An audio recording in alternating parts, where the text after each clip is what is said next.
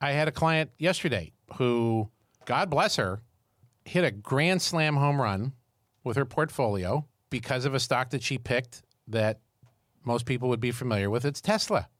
Oh. She's up 100% on her portfolio Great band from the 90s. in 18 months. Wow. So you would imagine the conversation to go something like this.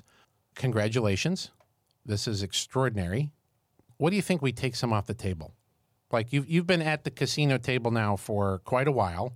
The stack of chips in front of you is extraordinary. How about, why don't we take a little break? Why don't we just Take some of those chips, put them in your pocket. And you know what she said? I don't. I wasn't there.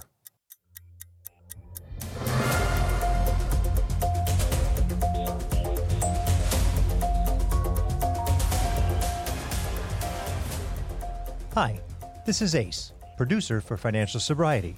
There's been a lot of concern about how long this market could run to the upside, and these past few weeks have begun prompting a lot of questions.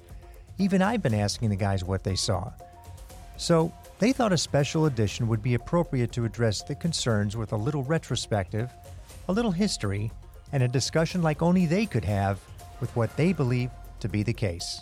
Welcome to Financial Sobriety, the podcast. Podcast? This conversation is all about money. Money, not in the context of so many of the other podcasts that are out there. So we're not going to talk about Roth IRAs and whether annuities are good or bad and how I can buy the next Tesla stock? I'm afraid not. What are we going to talk about then? We're going to talk about the three most complicated relationships people have in their life. Ooh, tell me more. The relationship people have with their money, how that affects the relationship they have with their people, and ultimately about the person looking back at them in the mirror and the relationship with themselves. So you're saying these are all tied together, these three relationships? Well, if you stick around, we'll tell you more. I haven't seen you look like this, like a slight hangover, your tie hangover in quite a while. I am tired. We had a big night. We went to a French restaurant. Have you ever eaten French food? I have. Escargot. Ho, ho, ho, ho. So often we talk about different delivery devices. Uh-huh. That is an entire category of food. Oh, French So, food? a bagel is a butter delivery device. Mashed potatoes is a butter delivery device. Sweet corn is a butter delivery device. This is an entire class of food. Designed to deliver salt and butter. Designed, and created to deliver salt and butter everywhere. Do you remember that scene in Titanic where the iceberg was sticking out and there was a massive, you know the iceberg, the tip is just what shows and what's underneath Really? is massive. That's what an right? iceberg is? Yeah. Okay, good. Yeah, you didn't know that, did Oh, you? thank See, you. You come here, you learn something. Did you get that from Wikipedia, or where'd you go? I did. Wikipedia is Nice. It's better than school. That little iceberg that was sticking out, What does that have to do with butter? that was the butter on top of the steak. Oh, that they I did the had. triangular. They did the little triangle butter. This iceberg of a hunk Yes. of salted butter on top of this prime New York strip steak with, I think it was broccoli on the side. And of course, just tons of salt and butter on the broccoli and these roasted potatoes that were another delivery system for Butter. salt and butter. Oh, so you would have thought I'd be a little gummed up today, but no, not so much. And then we got up and walked 4 minutes and sat for 3 hours and change watching this amazing show, Hamilton. Got home at 11:30 last night, and I'm feeling as hungover as I've felt in 5 years. But in this case, it's just a butter hangover. It's a butter, salt, and sitting Gotcha. hangover. Gotcha. Yeah. Well, we can do a lot of water and high colonics today. That, and this is about the biggest thing of water I could find. So yeah, No, it's fun to break up the daily routine a little bit with something like that. And Hamilton has been on our list for quite a while. Any kind of a play or live performance, and you and I have talked about this, that one of the great luxuries of life is seeing live entertainment, right? Whether Yeah. it be live sports, in this case it's a live play. Yeah. Those things cost actual money, Yes, they do. real money. Yes, they do. But it wasn't a hard financial decision for us to make. This was very much, It was very intentional. it was very intentional. It was, $165 a ticket for the very last row of orchestra. This was not a cheap spend. Don't forget the convenience fee. the convenience fee And let's talk about that for a second. and the $5 bottle of water. Well, sure, but it's not convenient to me. So what's the convenience fee of buying it online? Where else am I going to buy it? I'm not going to go to the ticket office. The convenience of having electronic delivery, perhaps. Oh. Today needs to be a special episode. We're going to go off sequence today. French food? Well, we've already talked about French food. I think that was very important to talk about. Italian food? Didn't have that Monday night. 2 nights in a row I went out for dinner. Haven't done that in a long time. Whew. And today's Wednesday. We Right. generally are in the studio on Wednesdays, so you've already had like a week and it's 2 days. I've had a week and it's 2 days, and as soon as we're done here in studio, I am wheels up, heading home, packing a suitcase, and off to Reno for 3 days to go spend Gambling? some time gambling with my life, my money, and visiting with clients. Oh, okay. Yeah. Gotcha. Yeah. Not so much on the gambling. Yeah, probably not. Not a lot of time. Well, we seem to have overlapping birthday seasons Yes. because you just went through birthday season with your boys in August and now Amy in September. And two of our 4 kids had their birthdays in August, and Right. Grant's was last week. Right. Now- Birthday season. Grant's birthday always holds a very special place in my heart. And since we haven't done our gratitude yet, I'm going to use that as gratitude. Because as mindful as I am of how old my son is, he turned 13 on the 18th. Well, you share your gratitude. Well, that's but my there's gratitude. There's is- something that probably is- happened 13 years is ago. the reminder. So 13, oh, right. He's born in 2008. Fun year. Now, that's my gratitude. Is not only was it his birthday, which was a wonderful celebration, and the young man was born in 2008, September 18th, 2008. That, in the same regard that we look back at 9/11 with a very solemn day in American history, we have to look back at that week in September of 2008, I think, with the same revere. That was a very, very, very solemn week when it comes to the financial well-being of not just the country, but it turned out to be a global financial pandemic. Oh, yeah. And for those of you that may have forgotten by this point, and that's part of the reason we want to talk about this, is Forgotten what? About That- 2008? that 2008 happened. Or forgotten what it feels like to lose money? Yes, and Ah, a combination of both. 2008, on September 14th, it was a Monday. Lehman Brothers, I remember them. AIG, I remember them too. and Merrill Lynch Ooh, I'm trying to forget them, but I remember them. all went bankrupt. Now, the buildup to that was coming over the weekend, but it was still shocking when the market opened on Monday morning, September 14th. When did Bear Stearns go? Was that Bear was Stearns right went- before, Bear right? Stearns went a little earlier. And that was just, we all thought that was a one-off. Oh, shoot, one big bank. Okay, they're gone. It went several months before because a situational friend of ours ran a hedge fund that custodied all of their client assets at Bear Stearns. Okay. When Bear Stearns blew up, that was obviously a mess, and they had to change custody firms like over the weekend. Wow. So I seem to remember that, and we obviously somebody will fact check us, but that was springish. That was like Oh, that much sooner. Mayish. Ace, how about a little Google work on Bear Stearns? So Just curious. why do we talk about this? Well, we got to learn from history. We got to go back and reflect on what can we learn from that? Because Well, hang on. markets. Before you go past that something just hit me with this. I mean, so Bear Stearns goes out in the spring, and I remember it now distinctly as, oh, that's one company, not a big deal. It was an accident, almost like 9/11.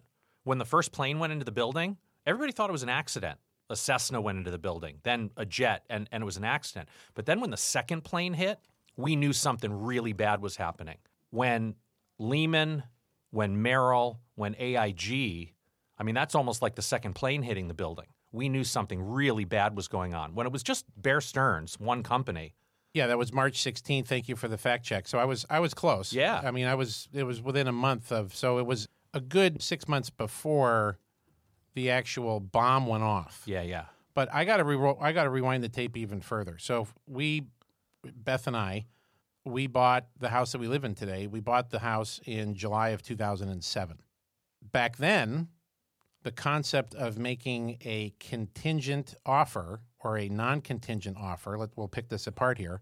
So a non-contingent offer on a piece of real estate means that I do not have to sell the piece of property that I'm in now to close on the next piece of property I'm buying, right? Because that assumes you've got some cash in the bank to cover down So I'm payments making a and- non-contingent offer to buy the next house. Okay. contingent offers are a thing of the past here in our neck of the woods, right? In Northern California and many major metropolitan areas, a contingent offer it's just not something that's done anymore. Well, the seller won't accept it because they don't need to. So at this point in the real estate market in Northern California, things were cooling off. We buy our house non-contingent, but we still have the old house. Yeah. And I'll never forget this. My friend Meredith Schneider, maybe she's listening. We trained together at Smith Barney, and she's down in the South Bay. We were both using something called 7-day floaters. And this is a very Is that something niche-y. you put on top of your cocktail? It's like a Bacardi 151 kind of thing? It is. It's very similar. Yeah. It's very similar. Yeah.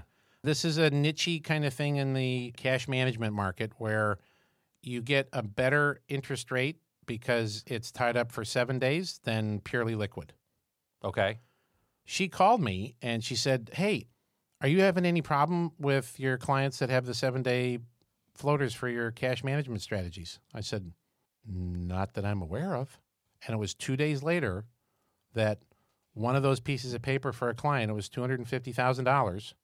Client owned a commercial landscape business. It couldn't roll over.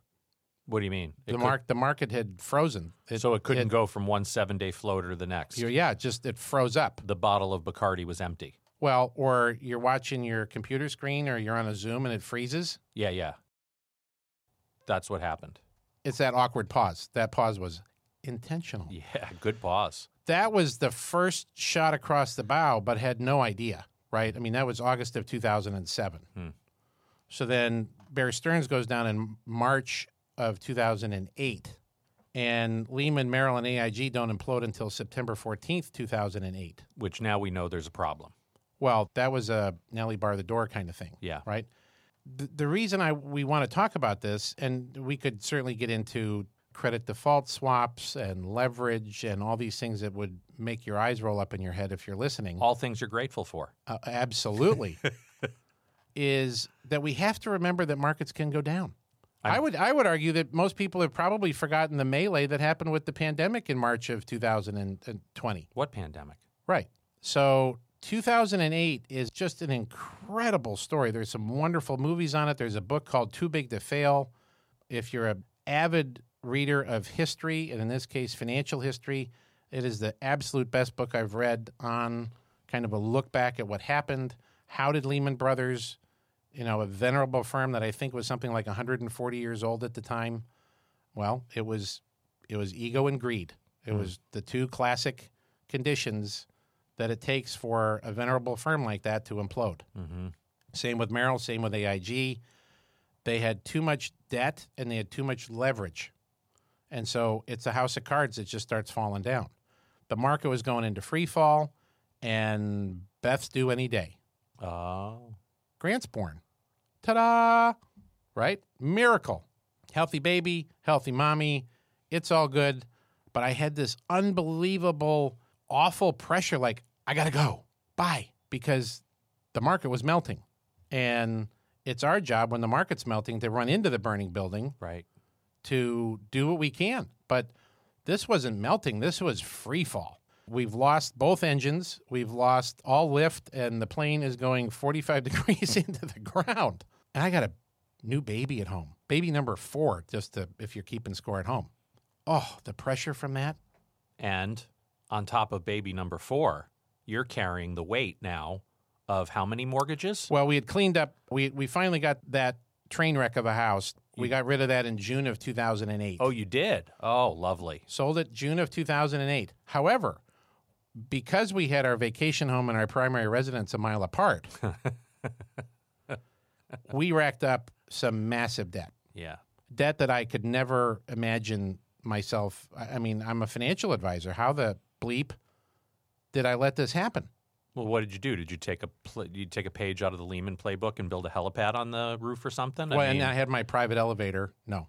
A dear friend of ours was in a similar debt situation, but in a totally different circumstance, in a different state with, investment real estate that he had.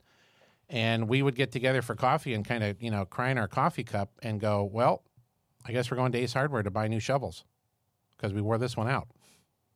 And we're just going to dig our way out. Mm-hmm. There were large swaths of days, if not weeks, in '08, September, October. I mean, the market alone in the month of October was down 20%. And put the backdrop of Gebhardt Group being a toddler. Gebhardt Group was 3 years old at the time. And, I mean, come on. We talked about French food at the beginning of the show. I was trained as a classically trained French chef to cook food a certain way. Yeah. And the way I was taught how to cook food was to buy and hold. We don't adjust. Maybe a little, Yeah, like a rebalance quarterly. A snitch up or down. But we're certainly not going to be out of the market. We're certainly not going to be partially out of the market. You're certainly not going to avoid certain asset classes that perhaps aren't in favor right now. No. When you are in the market. No, you're going to get on the PA system. Ladies and gentlemen, here we are on the flight today, 2008, from Reno to Sacramento. It's going to be really bumpy as we go over the mountains. We've got those little barfy bags in the front thing. Borrow neighbors if you fill yours and just suck it up and get through it. Yeah. That, if you look behind the scenes on buy and hold investing, is really what they're telling you to do. You and I spent a lot of time with one of our ventures called 401k Masters. Ooh, there's a How about that? skeleton from the closet There you way go. back when. Is the concept of buy, hold, and hope. Because ultimately, with that strategy, you have to hope that it works out okay. So it's 2008. Let's just pretend, I don't know, you want to be 62, 4, or 6 years old? Let's be 62. All right, we're 62 and we're hoping to retire at 65. Yeah. In the very classic. Yeah. Oh, man, I'm feeling really good about myself. It's December of 2007, and my 401k statement just showed me an all-time high. I'm like 3 years out. I can smell it. I can feel it. I can taste it. It's so close. And I've got all the money I'll ever need to take care of myself. Until about Halloween 2008, where if you were going with the conventional approach, you were down somewhere in the 35 to 50% range. Ooh, that might now change how I see my retirement that's supposed to be 3 years out. It changed a lot of people's retirement because not only did their investment portfolios, 401ks, their stock portfolios plummet, but it was at the same time of a housing crisis. So the very house that we had dug a hole to get ourselves into dropped about 20 or 25% in value in that first year. So now we were underwater on the house. My business was going into a 45-degree angle into the ground. We got another bird in the bird nest that we got to feed. And the pressure was unlike anything I've ever felt. That had to be, oof. And we've talked about it before on the show. I mean, I would lie awake at night hoping the good Lord would take me. Just give me a heart attack. Because, in your story of if I turn the wheel 2 degrees to the left, I can hit the oncoming truck. I felt much the same way because I had a truckload worth of life insurance. Mm-hmm. Still do. I hope it's never used now, right? But the pressure was that sense of I have no idea how I'm going to get out of this. It was a sense of hopelessness I've never felt before. And why are we talking about this? Because there's you probably... just took my question away. Oh, well, why you're hungover. I'm going to do all the talking. There's people that feel that today. Well, they feel that today because of COVID. They feel that today because they've lost a loved one. They've lost a job. They've lost an entire business that they spent their lifetime building. Yeah. And through no fault of their own, COVID comes along, blows up their entire industry. I'm thinking of an architectural firm I was referred to in the middle of COVID that they're down in Los Angeles, and they had a 401k plan that they needed some help with.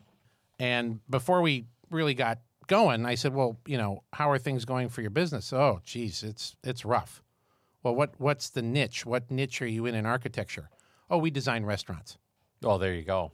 So through no fault of their own, there were 6 partners in this firm. They were all 55 to 65 years old. They were having their own '08 all over again. Yeah.